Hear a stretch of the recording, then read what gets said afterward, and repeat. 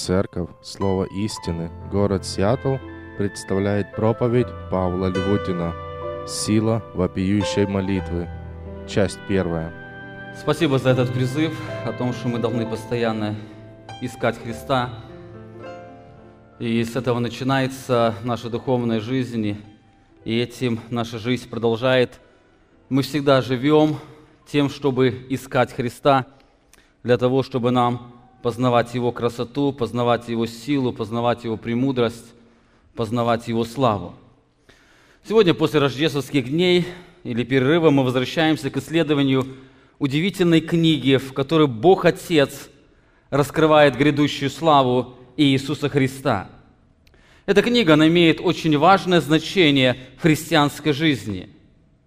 В самом начале этой книги Бог дает удивительное обетование блаженства каждому глубоко соприкасающему с этой книгой. Вы помните, в 1 главе, в 3 стихе, Бог говорит: «Блажен читающий и слушающий слова пророчества сего и соблюдающий написано в нем, ибо время близко». Блажен. Слово «блажен» означает по-гречески «макариос», что означает «счастливый, блаженный, радостный». Слово «блажен» означает «счастливый, благословенный, радостный». Полное значение этого слова указывает на внутреннее удовлетворение, которое не зависит от изменчивых обстоятельств. Таким образом, мы можем увидеть, что истинное счастье, оно непосредственно связано с этой книгой. Христианин, который не познает тайну этой книги или тайну откровения, он не может испытать этого настоящего блаженства или этого настоящего счастья.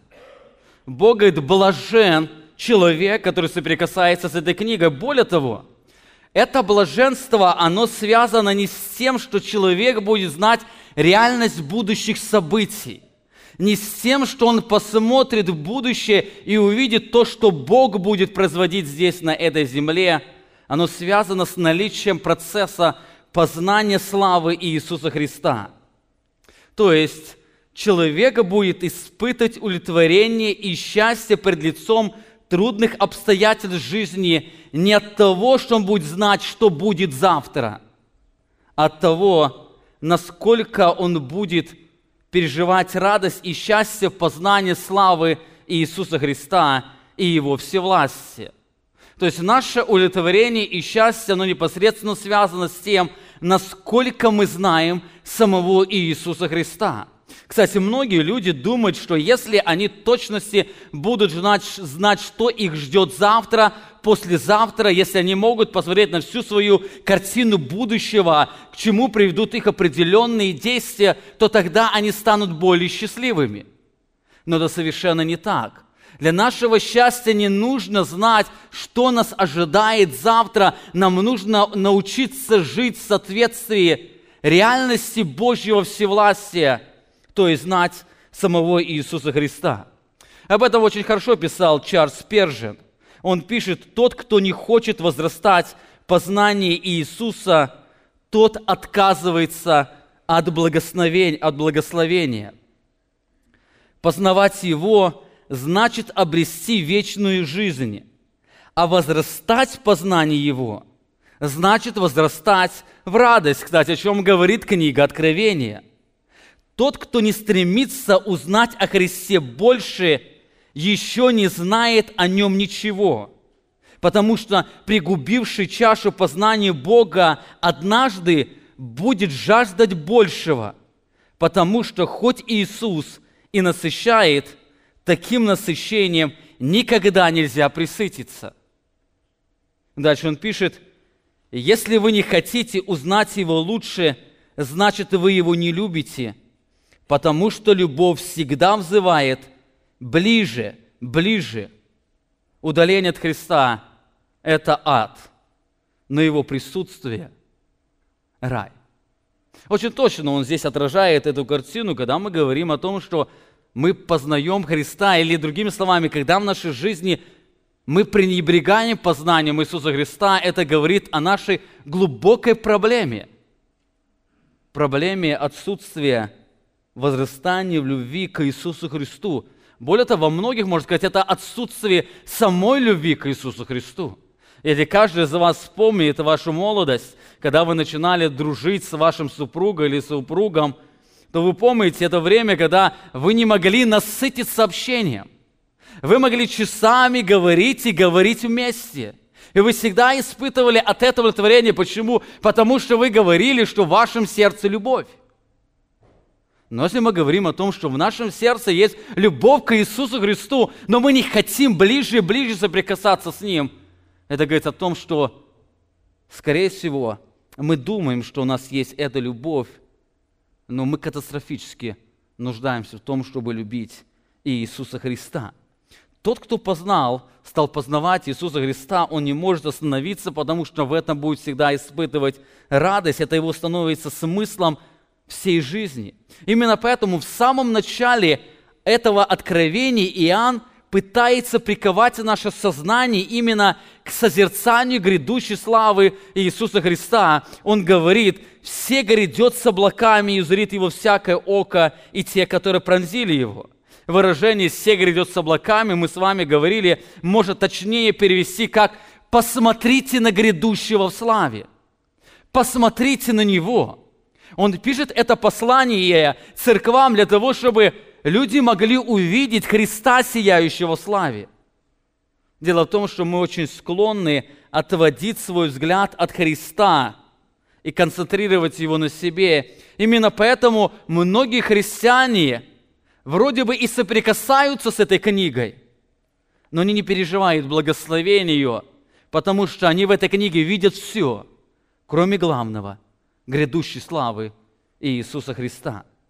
Именно поэтому, подходя к исследованию этой книги, нам очень важно помнить, что главная тема этой книги – это не раскрытие тайны об Антихристе.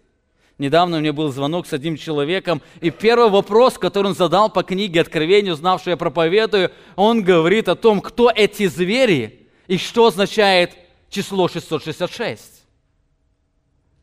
Когда я ему сказал, что я не знаю, что означает это имя число 66, там написано, кто имеет ум, то сочти это число. Но во всем этом проблема заключается в том, что человек упустил там главное. Не Антихрист главная тема. И не 666 главная тема. Там раскрывается слава Христа и превосходство Христа, Его владычества над Антихристом и всей Его власти. То же самое главная тема книги Откровения – это не великая скорбь. Это не последние суды, которые постигнет эту землю. Это даже книга не о грядущей славе церкви, о которой очень много говорится. Но эта книга, главная тема – это раскрыть абсолютную грядущую славу Иисуса Христа. Это книга об Иисусе Христе. Эта книга, она дана нам для того, чтобы мы могли пережить это блаженство через познание Иисуса Христа и научиться жить в соответствии этой реальности. Сегодня мы продолжаем переживать это блаженство, продолжая исследовать 6 главу этой книги, где начинается описание великой скорби. Эта книга вновь, она описывает славу Христа, как Христос, Он принимает эту власть, и как Его слава, она начинается проявляться над всей этой землей. Посмотрите еще раз на схему, о которой мы с вами говорили, которая раскрывает временную схему всего времени великой скорби. Вы видите, это время, оно разбито на две части. Первая часть, 3,5 года, Иисус Христос назвал ее началом болезни, и вторая часть великой скорби, которое Писание начинается именно с 8 главы книги Откровения. Первая часть великой скорби, она включает в себя 6 печатей. Мы уже коснулись 4 печатей, 6 печатей, которые раскрывают это начало болезни, как эти события начинают развиваться. С одной стороны, это время, когда Антихрист при поддержке Израиля 10 царей, он начинает приходить к власти. Он еще не раскрывает себя, он будет раскрыт именно во время мерзости запустения, тогда он откроет себя как правитель. Но до этого он будет действовать как определенный властелин, приходя или захватывая эту власть. С другой стороны, читая или смотря на эти печати, мы видим, что это время, 6 печатей, оно связано с началом болезни для всей земли или с началом проявления Божьего гнева, эсхатологического Божьего гнева, который направлен на то, чтобы явить славу Божьей справедливости, Его гнева и святости. Как мы уже говорили, это время, оно будет связано именно с 6 печатями. Это время называется началом родовых мук. Сегодня мы с вами подошли к 5 печати. Заметьте, мы уже пришли определенный период, который произойдет. Мы с вами говорили, что это время начнется с 1 печати, когда будет установлен ложный мир на этой земле. Другими словами, это не только ложный мир, здесь Бог пошлет действие заблуждения. Люди начнут верить в лжи. Потом 1 печать, она сменяется 2 печатью. Во время этого мир будет взят с этой земли и начнется Вторая мировая война. После этого будет снята 3 печать, что с собой принесет голод на эту землю. Война всегда приносит голод. И мы с вами читали, что сам Бог, Он назначает цену продуктов на этой земле. После этого будет снята 4 печать, которая будет связана с усилением этих страданий. Наступят определенные эпидемии, и звери будут атаковать людей. И написано, что под этим влиянием погибнет 4 часть населения этой земли. И все эти печати, вы помните, они раскрывают власть Иисуса Христа. Ни одна печать или ни одно действие не начинает происходить, пока на небе не прозвучит голос «Иди». Иди, Бог дает повеление, когда чему начаться. И Бог дает повеление, это Его замысел, что, зачем будет происходить. Но на этом страдание земли не заканчивается. Сегодня мы подошли к еще одной, 5 печати. Очень важная печать, которая также усиливает боль на этой земле. Давайте вместе с вами прочитаем эти слова, которые раскрывают ужас этой печати.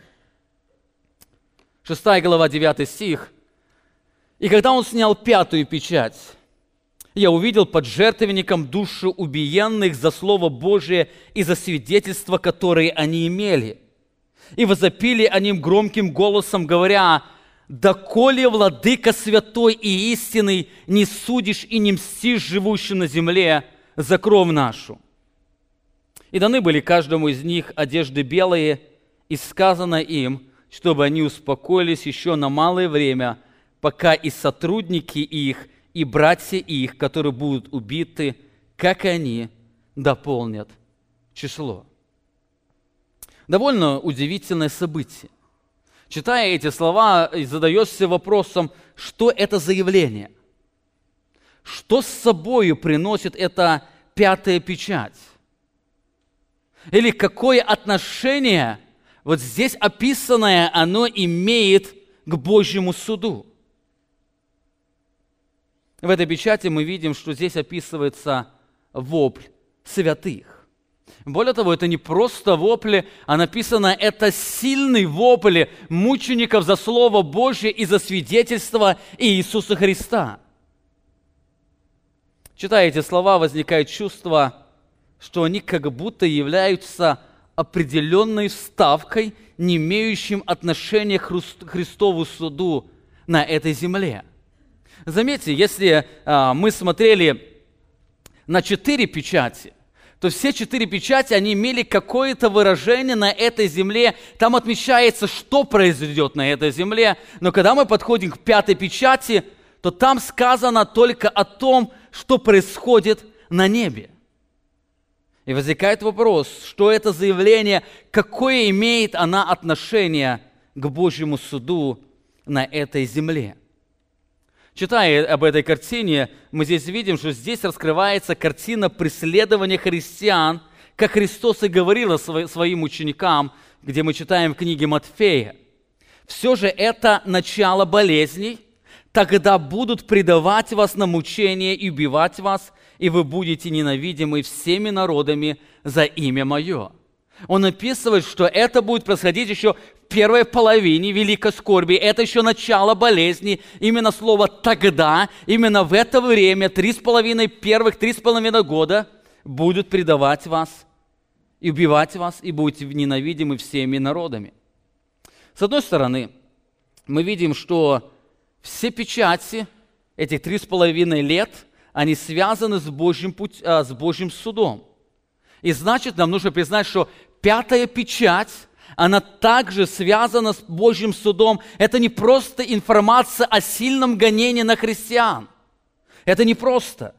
Это раскрытие великого гнева Анса и сидящего на престоле. Эта печать, она раскрывает силу вопиющих молитв. Эта печать раскрывает силу вопиющих молитв. Для того, чтобы нам лучше понять значение этой печати, сегодня я сделаю только вступление к этой проповеди, а в следующее воскресенье мы с вами подробно посмотрим на значение самих этих стихов.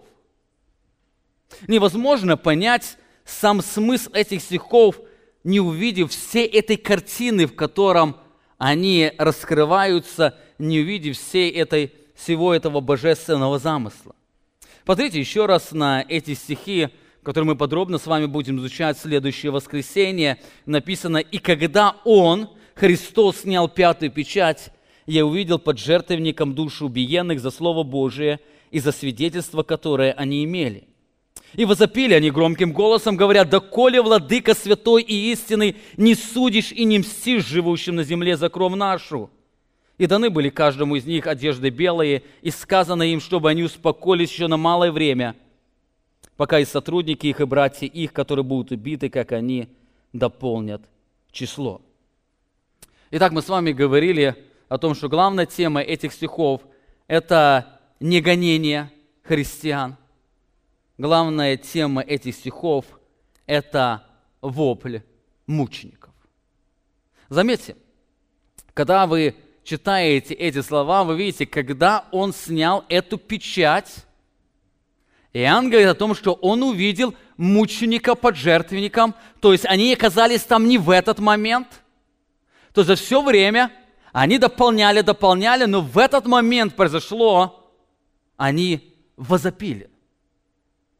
Именно со снятием печати небо наполнилось пронзительным, громким воплем мучеников, жаждущим проявления славы Христовой справедливости и святости. Итак, мы видим, главная тема – это не страдание христиан, главная тема – это вопль мучеников. Вопль мучеников, или другими словами, можно сказать, это молитва мучеников. Это когда святые обращаются к Богу, что-то говорят, и в нашем христианстве мы называем это молитва. Значение этого вопля невозможно понять без понимания ближайшего контекста. И сегодня я хотел бы, посмотрев на этот контекст, сделать 3 очень важных утверждения, которые раскрывают силу вопиющей молитвы святых. 3 очень важных утверждения. Мне кажется, что христиане 21 века недооценивают молитву. Сегодня христиане катастрофически мало молятся. Многие оправдывают себя, оправдывают отсутствие молитвы или преданность молитве занятостью или отсутствием времени. Некогда. Этот мир так очень быстро стремится, что некогда даже помолиться. Нет, мы уделяем время для молитвы, но это короткое время для того, чтобы все успеть сделать. Но знаете, проблема отсутствия или недостаточности молитвы – это не проблема времени, это проблема нашей веры. Мы не до конца верим в силу молитвы. Мне очень нравятся слова Дональда Утни. Посмотрите на эти слова, очень точно он отмечает. Часто мы не молимся просто из-за того, что у нас есть сомнения, что в результате нашей молитвы что-то произойдет. Конечно же, мы не признаемся об этом перед всеми. Но если бы мы были уверены, что в течение 60 секунд после каждой молитвы мы будем получать видимые явные ответы, то на коленях брюк христиан мира были бы дырки. Если мы бы были только уверены, что когда мы помолились, Богу сказали, мы сразу в эту же минуту получим ответ, я думаю, мы меньше бы работали. Мы меньше бы телевизор смотрели. И даже меньше новости читали. А мы больше бы молились. Проблема пренебрежения молитвами – это не проблема времени, это глубокая проблема неверия в силу молитвы. Хотя в книге Откровения нет призыва к молитве, она очень ярко раскрывает красоту и силы молитвы. Сегодня я хотел бы посмотреть на 3 очень важных истины, которые раскрывают силу вопиющих молитвы. Во-первых, мы здесь видим, что молитвы, они сохраняются у Божьего трона. Молитвы сохраняются у Божьего трона, молитвы святых. Это раскрывает ценность молитвы. Они прямо идут к Божьему трону, как мы поем в одном из гимнов: «К престолу Бога в небесах течет ручей святых молитв. Предсвященник Иисус и день и ночь слагает их». Находясь у трона, Он и день и ночь слагает их там, у Божьего трона. Посмотрите еще раз на снятие 5-й печати. Это событие, оно как раз и происходит у Божьего трона. И когда Он снял 5-ю печать, и увидел под жертвенником души убиенных за Слово Божие, за свидетельство, которое они имели, и возопили они громким голосом, говоря: «Доколе, Владыка святой и истинный, не судишь и не мстишь живущим на земле за кровь нашу». Вы помните, Иоанн находится у Божьего трона. Он еще никуда не уходил, он там видит церковь, он видит херувимов, он видит множество ангелов. Посреди престола он видит Иисуса Христа, снимающего печати. Там он видит, где-то жертвенник недалеко стоит. И когда Христос снимает 5-ю печать, он видит, как Христос снимает 5-ю печать, и вдруг он видит и слышит, что из жертвенника доносится вопль, сильный вопль мучеников. Это вопиющая молитва святых, которая достигла самого престола. Иоанн стоит у престола, и он очень громко слышит эту молитву. Она не где-то очень тихо доносится, и где-то надо расслышать, что там за слова. Иоанн очень сильно, он отчетливо слышит молитву святых, которые находятся у Божьего трона. Более того, это не первое упоминание молитвы святых у Божьего трона. Здесь Иоанн описывает сущность молитвы мучеников. Он описывает, о чем они молятся. Но вы знаете, об этих молитвах Иоанн еще писал в 5 главе. Эти молитвы Иоанн видел, они находились в золотых чашах в руках святых. Посмотрите, 5 глава, 8 стих. «Когда он взял книгу, тогда 4 животных и 24 старца пали пред анцем, имея каждый гусли и золотые чаши, полные фимиама, которые суть молитвы святых». Иоанн описывает, что старцы и животные, они находятся вокруг престола. Они у Божьего трона, и там сидящие на престоле. Более того, кто-то им раздал золотые чаши, которые были наполнены молитвами святых. Заметьте, Иоанн видит, что молитвы, они у престола находятся и в золотых чашах. Молитвы у престола и в золотых чашах – это указывает на особую ценность молитвы в Божьих глазах. Более того, эти молитвы, они названы фимиамом. Это как приятный запах, который воскуряется. Это то, что является особой ценностью у Божьего трона. Иоанн видит молитвы у престола и в золотых чашах. Ибо это самый ценный сосуд, в которых Бог помещает молитвы святых. Знаете, мне кажется, мы очень часто недооцениваем ценность молитвы. Нам кажется, что благотворительность, забота о людях, распространение Евангелия, она является более важным служением, нежели наши молитвы. Нам кажется, что Бог нашу благотворительность или евангелизацию больше ценит. Она более ценна в Его глазах, нежели наши молитвы. Но заметьте, это совершенно не так.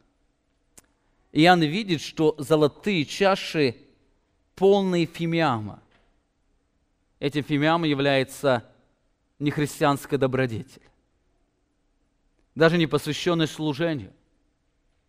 Даже не посвященность распространению Евангелия.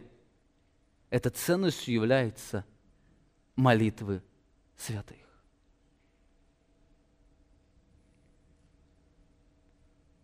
Ценность молитвы очень ярко понимал Иисус Христос. Мне очень нравится один из текстов в Луки 5 главе, где Лука описывает молитвенную жизнь Иисуса Христа. Посмотрите, написано там: «Но тем более распространялась молва о Нем, и великое множество народов стекалось к Нему слушать и врачеваться у Него от болезней своих. Но Он уходил в пустынные места и молился». Здесь Лука, он отражает этот поражающий контраст. Заметьте, Лука описывает, что молва о Нем распространялась, и великое множество народа стекалось к Нему. Для чего? Чтобы слушать Его. Они стекались для того, чтобы слушать Его. Они хотели слышать о Божьей воле, они хотели слышать о Боге. Возникает вопрос, какое служение может быть более важнее, чем возвещать Божью волю? Какое служение может быть более важнее, чем распространять весь Евангелие? Более того, написано, что Иисус, Он видел это множество народа, и они приходили, чтобы врачеваться у Него от болезней своих. Не только услышать Слово, но получить помощь. Эти люди, которые приходили к Иисусу Христу, они были нуждающимися. Они нуждались в Иисусе Христе. И возникает вопрос вновь, какое служение может быть более важнее, чем оказание помощи тому, кто тебе сегодня нуждается? Что может быть важнее? Мы видим поражающий контраст. Противительный союз указывает. Заметьте, Иоанн говорит, и Лука пишет, но, несмотря на все это, несмотря на что множество народа приходило к Нему, чтобы слышать о воле Божьей, чтобы получить помощь, написано, но несмотря на это, Иисус удалялся в пустынные места для молитвы. Иисус удалялся в пустынные места для молитвы. Я смотрю на этот текст, задаюсь вопросом, для чего Христу было молиться? Разве Христос не знал, что все на этой земле существует по Божьей воле? Более того, это является Его волей. Разве Он не знал, что завтра будет, что наступит завтра, и как это произойдет? Разве Он не знает, что Он здесь только 3,5 года будет совершать служение, а в Нем очень многие нуждаются? Не все получили исцеление, кто желал получить. Не все услышали о Божьей воле то, что они хотели услышать. Христу приходилось оставлять одни города, идти в другие для того, чтобы распространять весь Евангелие. И возникает вопрос, для чего Он оставлял этих нуждающихся людей ради молитв? Почему? Почему Он это делал? Знаете, ответ заключается в том, что Христос верил в то, во что мы очень часто не верим, а именно в силу молитвы. Христос верил в силу молитвы. Христос понимал ценность этой молитвы, которая находится у Божьего трона в золотых чашах, является славным фимиамом пред лицом Божьим. Итак, это первая истина, которую мы с вами видим. Молитвы святых, они сохраняются у Божьего трона. Это там их место. Они находятся в самом ценном месте на виду у Бога, и Бог слышит эти молитвы. Во-вторых, мы видим, что молитва – это одно из сильных средств Божьего провидения. Одно даже из сильнейших средств Божьего провидения.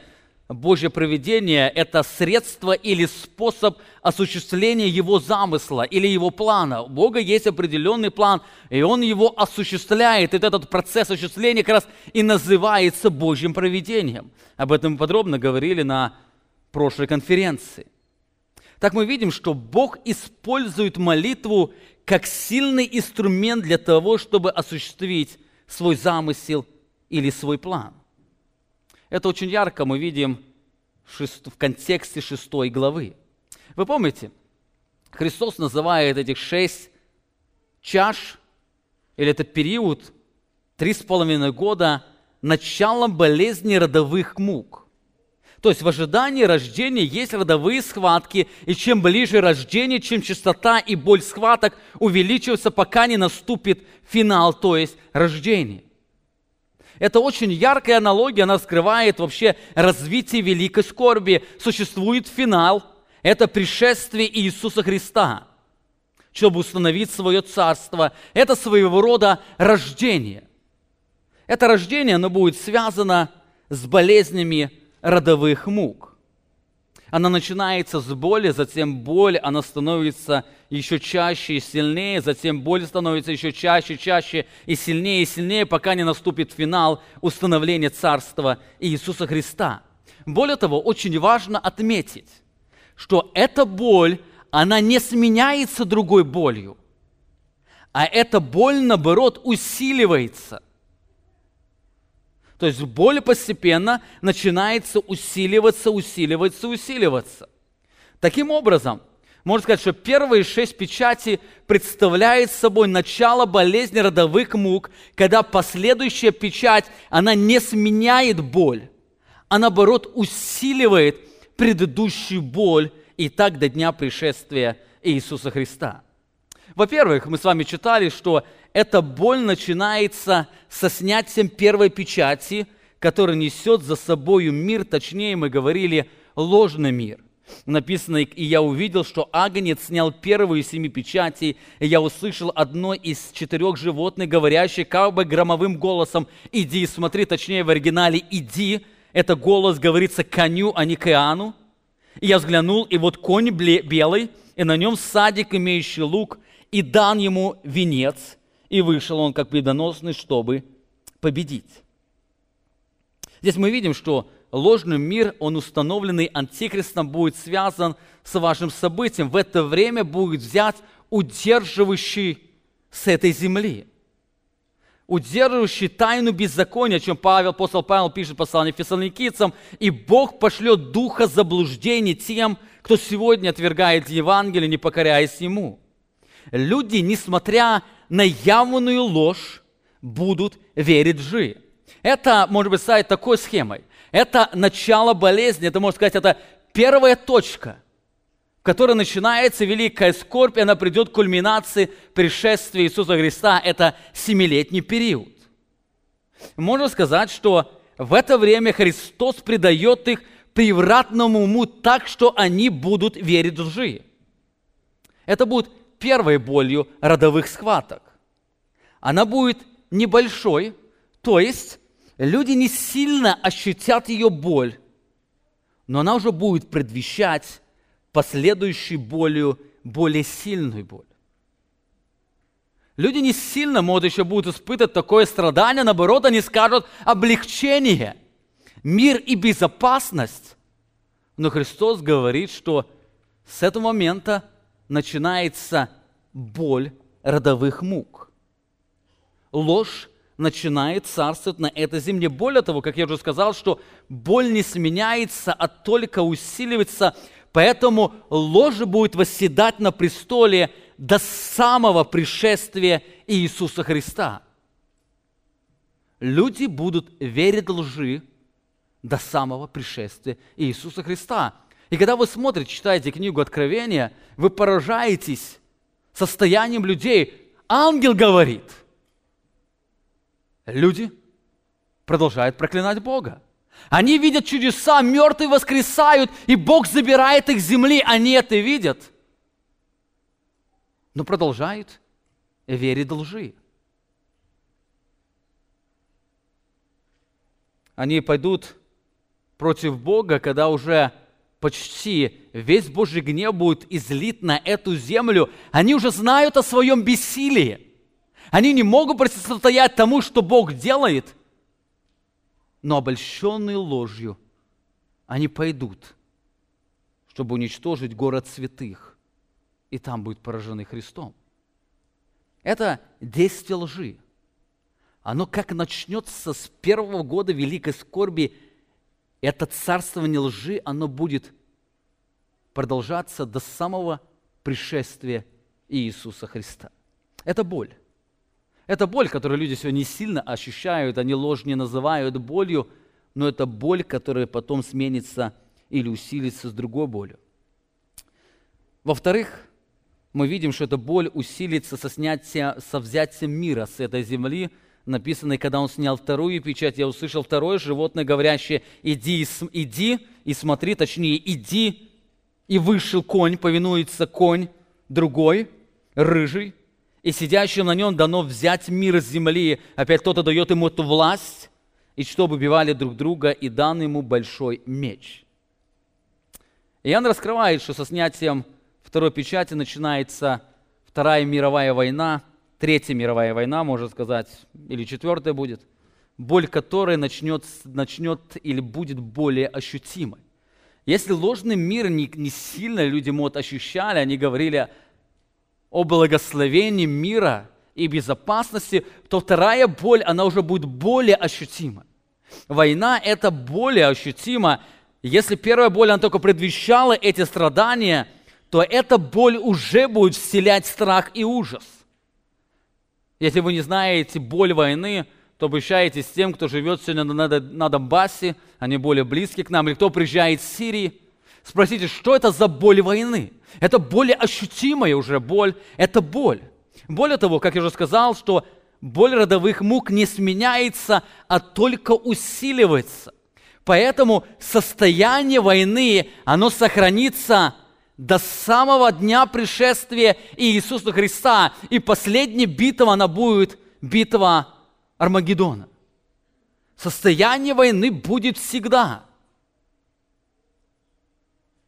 Мы в прошлый раз говорили, Антихрист будет захватывать. Когда он сядет на престоле, на него многие цари начнут восставать, он начнет их подавлять, потом он пойдет подавлять Иерусалим. То есть 7 лет великой скорби – это время войны, за исключением маленького периода ложного мира. Более того, эта боль войны, она еще сильнее усиливается с приходом голода.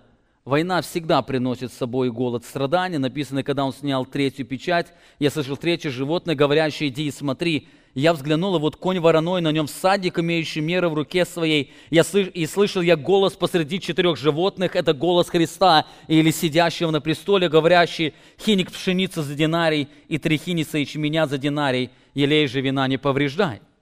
Здесь описывается реальный голод, мировой голод, который поражает всю вселенную. Заметьте, если война несет ужас и страдания, то голод, он сильнее усиливает эту боль войны. Война, может, будет проходить не на всей вселенной, но последствия войны в виде голода начнут многие люди переживать. Это боль. Эта боль родовых мук, она увеличивается. Страдания, они не сменяются, сильнее увеличиваются. Более того, как я уже сказал, боль не сменяется, только усиливается, поэтому состояние голода, оно будет продолжаться до самого пришествия Иисуса Христа.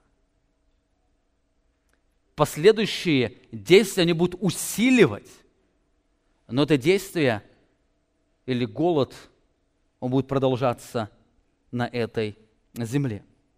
Более того, несмотря уже на сильную боль войны и голода, эта боль еще сильнее усиливается эпидемией, несущей за собою смерть. Как Христос говорил, когда Он снял 4-ю печать, я слышал голос 4-го животного, говорящего: «Иди». И я взглянул, и вот конь бледный, на нем всадник, которому имя смерть, и отследовал за ним, и дана ему власть над 4-ю частью земли умерщвлять мечом и голодом, и мором, и зверями земными. Христос, обладающий властью, дает власть смерти над четвертью населения земли. Знаете, это уже более ощутимая боль, которая приносит с собой страдания. Это уже не просто боль, можно сказать, это уже ужасающая боль. Заметьте, кульминация боли уже намного. Если здесь только предвещало, это было начало боли, оно было терпимое, то здесь мы уже подходим, это уже нетерпимая боль, боль страданий, когда миллиарды людей погибают. Более того, как мы уже говорили, боль не сменяется, только усиливается, поэтому состояние войны, голода, эпидемии и нападения зверей, они будут усиливаться до дня пришествия Иисуса Христа. Они будут усиливаться. Более того, это еще не конец. Несмотря на весь ужас, это еще не конец, за ним следует пятая печать, которая усиливает боль, это вопль святых. Это пятая печать. Мы к ней сегодня еще вернемся для того, чтобы посмотреть ее в контексте. Она тоже является болью. Это боль мучеников или вопль мучеников. После пятой печати будет еще шестая печать, которая еще сильнее усилит эту боль. Посмотрите, написано: «И когда он снял шестую печать, я взглянул, и вот произошло великое землетрясение, и солнце стало мрачно, как власеница, и луна сделалась, как кровь. И звезды небесные пали на землю, как смоковница, потрясаемая сильным ветром, роняет незрелые смоквы свои, и небо скрылось, свившись, как цветок, и всякая гора и остров сдвинулись с мест своих». Это страдания связаны с природными катаклизмами. Это еще более сильнейшая боль, которая усилит страдания и ужас Божьего гнева на этой земле. Более того, как я уже сказал, что боль не сменяется, а только усиливается. Поэтому, когда будешь читать остальную седьмую печать, где будет 7 труб и 7 чаш, вы заметите, как оно будет постоянно перекликаться с этими явлениями небесных природ или природными катаклизмами. Реки будут поражаться, моря будут поражаться, звезды будут падать и тому подобное.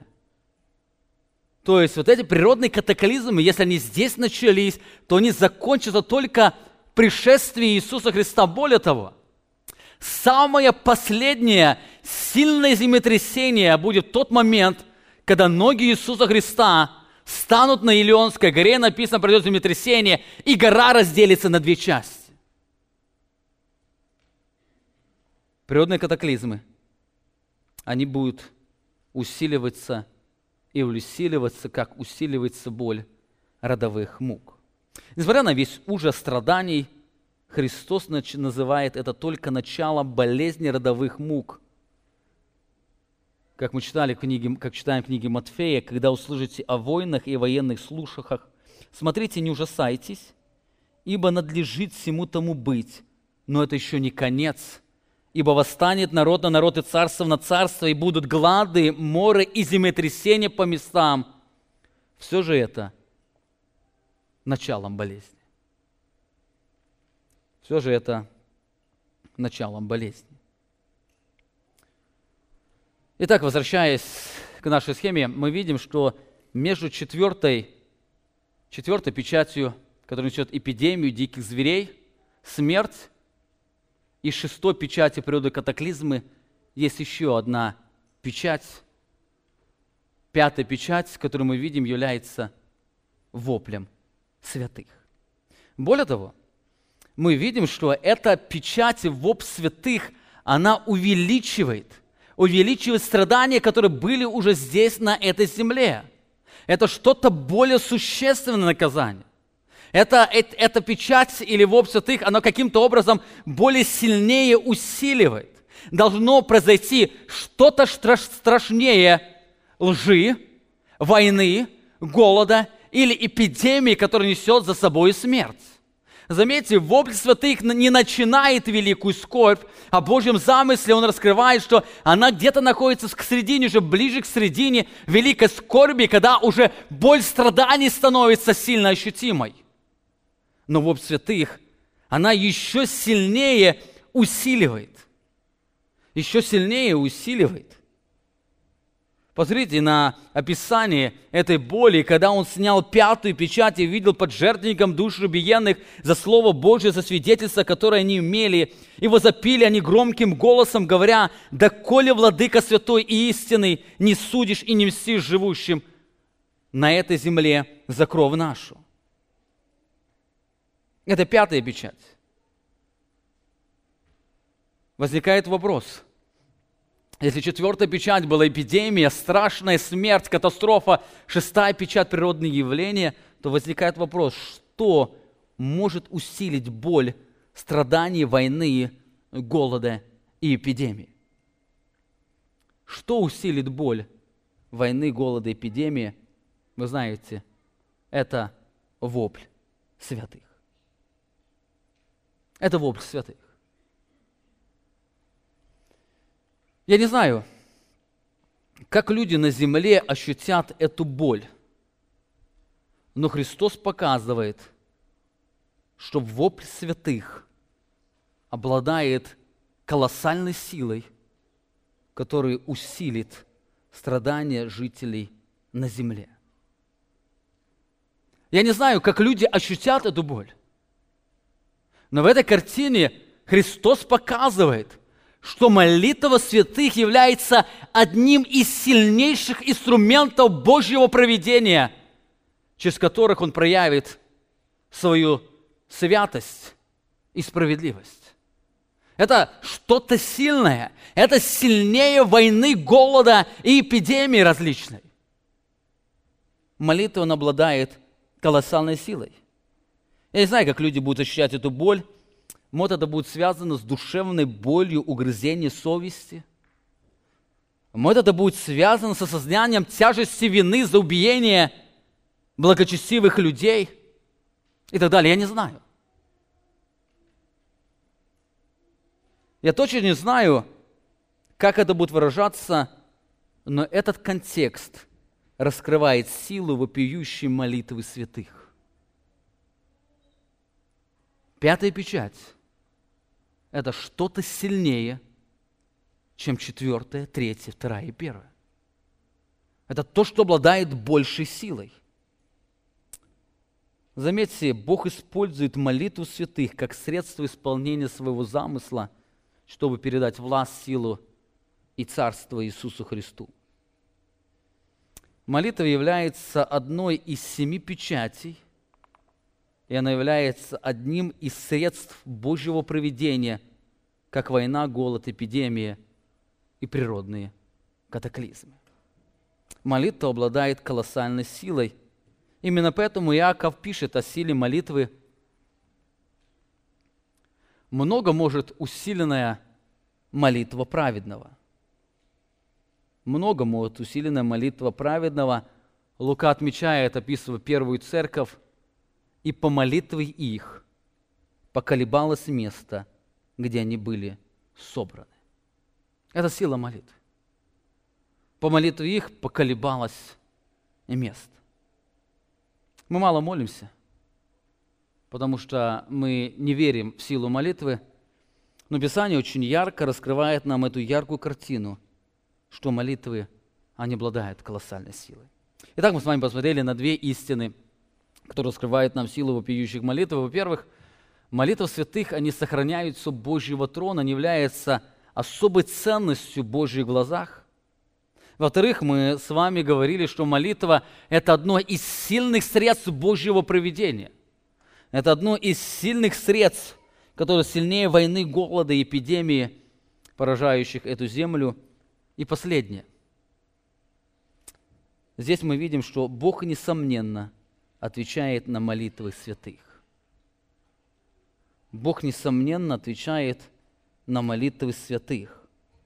Об этом Иисус Христос говорил своим ученикам, Лука 18 глава 7 стих. «Бог ли не защитит избранных своих, вопиющих к Нему день и ночь, хотя и медлит защитить их, сказываю вам, что подаст им защиту вскоре. Но есть проблема.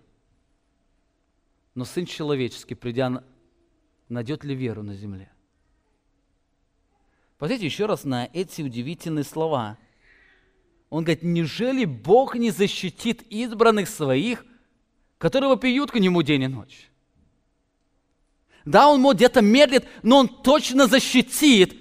Но несмотря на все это, несмотря на силу молитвы, когда Христос придет на эту землю, то есть перед пришествием Иисуса Христа, найдет ли Он веру на земле, то есть веру в силу молитв?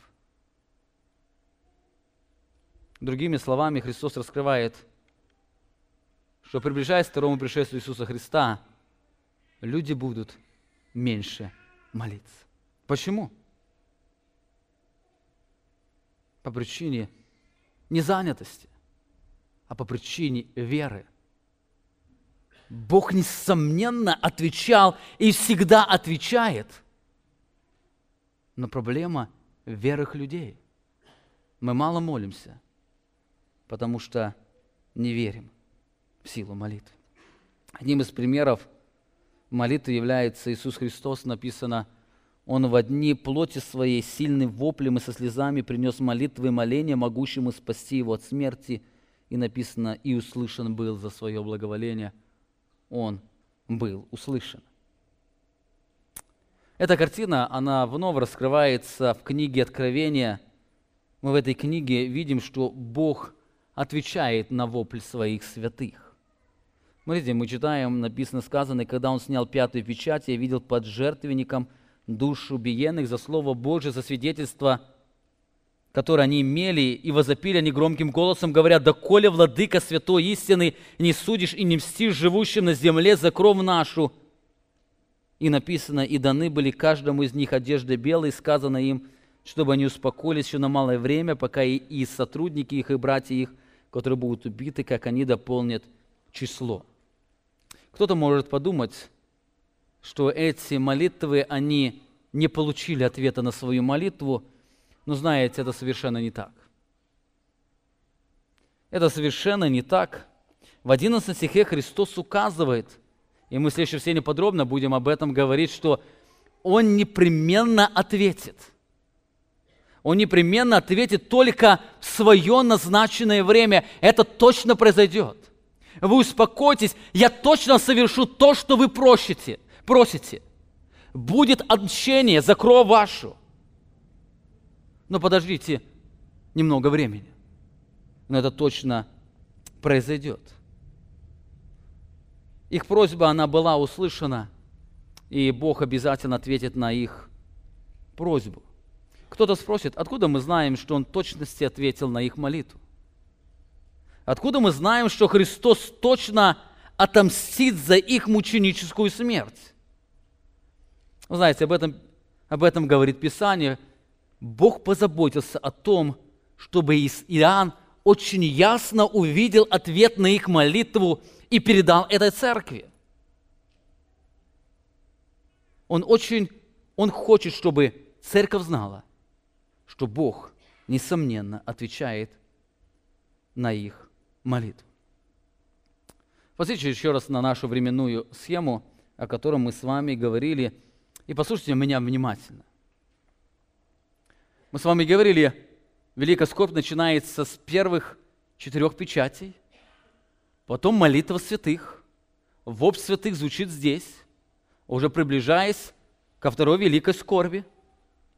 Божье знамение происходит в 6 печати, когда на земле происходят различные катаклизмы, и приходит 7 печать. 7 печать. Послушайте внимательно.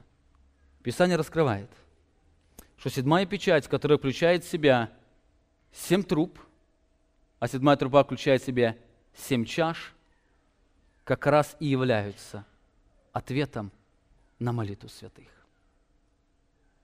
7 печать. В 5 печати звучит просьба.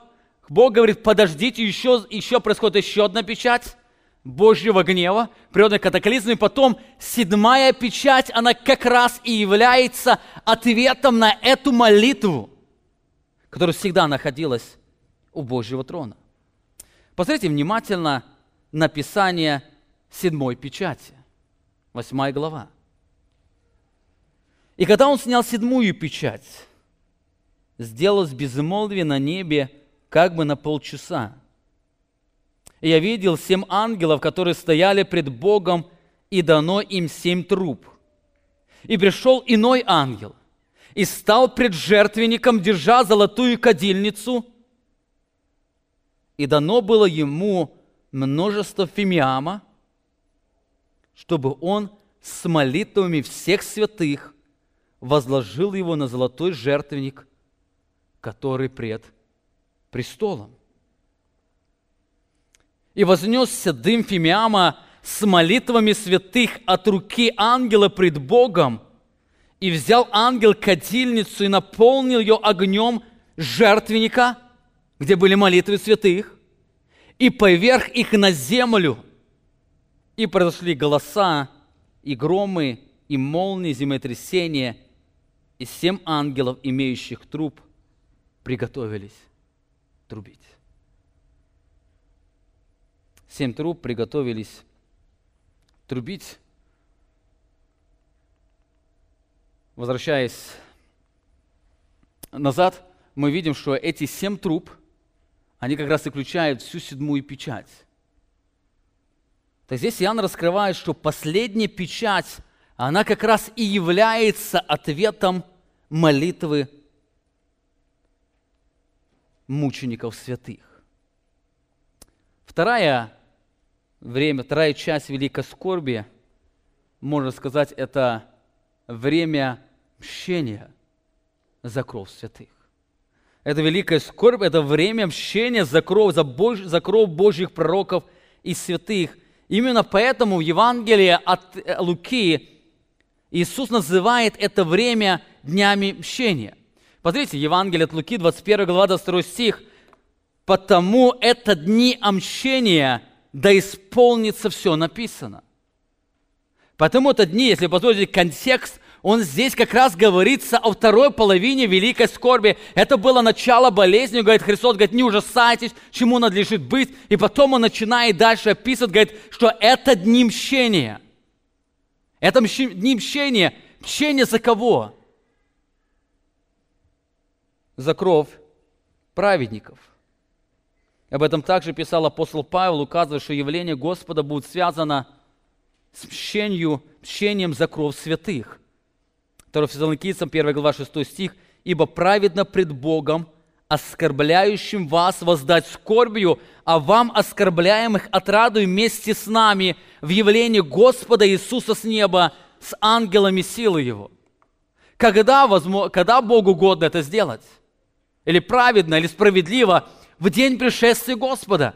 Он описывает это время великой скорби, когда Христос начинает принимать власть. Он говорит, это праведно, справедливо перед Богом, оскорбляющим вас, воздать скорбью, это время мщения. А вам, оскорбляемым, испытывать отраду у Божьего трона. Об этом также прошают святые на небе после совершения мщения за кровь рабов своих. 19 глава Откровения. «После сего я взглянул на небо, я услышал на небе громкий голос как бы многочисленного народа, который говорил: «Аллилуйя, спасение и слава, и честь, и сила Господу нашему, ибо истины и праведны суды Его, потому что Он осудил ту великую блудницу, которая растлила землю любодейством своим, и взыскал кровь рабов своих от руки ее». Он описывает, и это время великой скорби, когда христиане умирали, он говорит, что он взыскал кровь рабов своих от руки ее. Благословен Бог. Это время мщения, которое Бог совершит за своих рабов, отвечая на их молитву. Об этом также говорят и пророки Ветхого Завета, Второзаконие, 32 глава, 43 стих. «Веселитесь, язычники, с народом его, ибо он отомстит за кровь рабов своих и воздаст мщение врагам своим, и очистит землю свою и народ свой. Ибо Он отомстит. Он отомстит за кровь рабов своих. Эта картина мщения очень ярко раскрывается в книге пророка Исаии, когда сам Христос, Он говорит о себе, 63 глава Исаии: «Я топтал точила один из народа, никого не было со мною, и я топтал их во гневе моем, и попирал их в ярости моей, кровь их брызгала на ризы мои, и я запятнал все деяние мое свое, ибо день мщения в сердце моем, и год моих искупленных настал». Год искуплен – это освобождение моих искупленных. Настало это день мщения в сердце моем, говорит Христос за своих рабов. Итак, мы видим, что Бог непременно ответит на молитвенный вопль своих детей.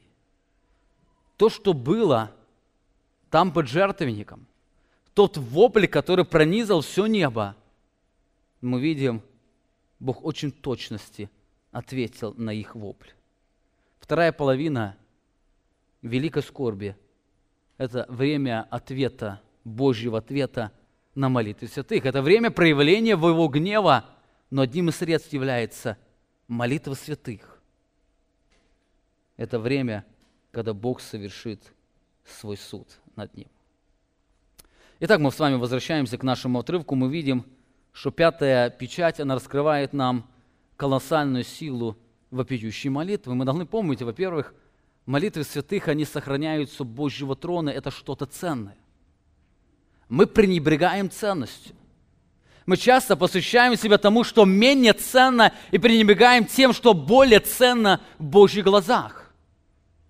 Во-вторых, мы видим, что молитва – это одно из сильных средств Божьего провидения. Одним из средств является Евангелие, которое дает возрождение, но молитва – это не менее сильное средство. Это особое сильное средство, которое Бог использует для того, чтобы совершить свой план. По молитве святых Бог возрождает многих людей. По молитве святых Бог будет совершать суд на этой земле. По молитве святых Бог совершит отпущение.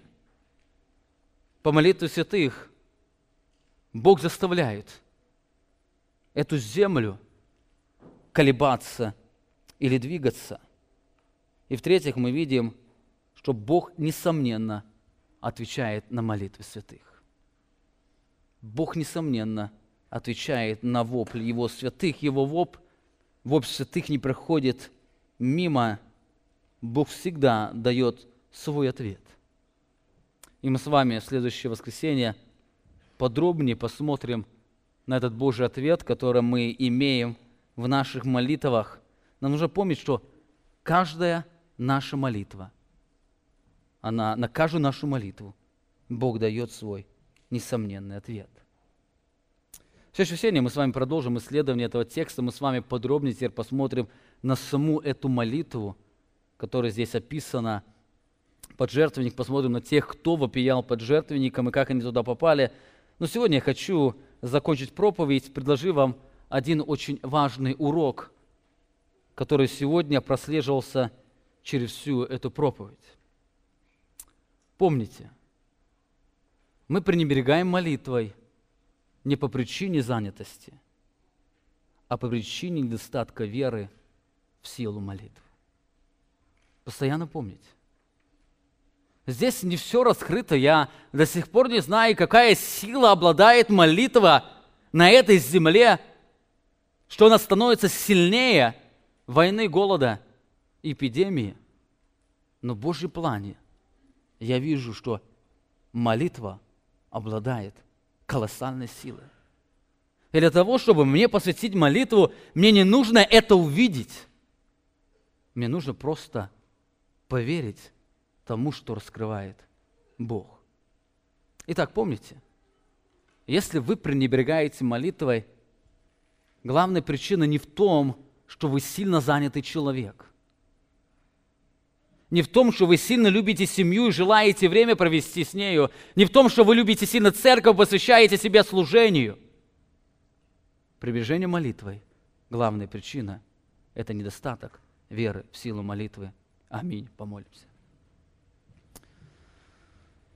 Отец наш Небесный, мы благодарим Тебя за Твою благодать. Мы благодарим Тебя за эту особую привилегию, когда мы можем приходить к Тебе в молитве. Мы благодарим Тебя за то, что Ты великий, несравненный Бог.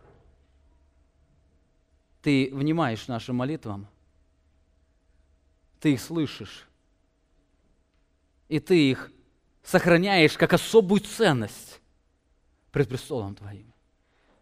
Наши несовершенные молитвы, которые часто бывают эгоистичны, которые часто не отражают всего преклонения пред Тобою, но Ты внемлешь им и отвечаешь на молитвы своих святых. Отец Небесный, я сегодня, стоя пред лицом Твоим, прошу, прости нас за то, что мы очень часто пренебрегаем силой молитвы. Мы очень часто пренебрегаем молитвой, когда мы могли вопиять себе. Мы полагались на свои силы и шли и делали. Когда мы должны стоять на коленях и там бороться. Мы шли и боролись своими силами. Именно поэтому мы очень часто устаем. Мы устаем, потому что мы забыли взять с собой молитвенные слова. Но Ты учишь нас. И Ты сегодня напоминаешь нам, раскрывая эту картину, это Твой замысел. И Ты сегодня хотел, чтобы мы, смотря на Твою славу, увидели силу молитвы, которую Ты используешь как средство, чтобы мы могли признать, все от Тебя и к Тебе идет. Чтобы мы через молитву научились полагаться и верить Твоему великому замыслу, Твоей великой силы. Научи нас молиться, как Ты научил своих учеников, наш великий, любящий Бог. Аминь. Вы прослушали проповедь пастора Павла Львутина. Другие проповеди и информацию о нашей церкви вы можете найти на нашей странице в интернете www.slovoistины.org.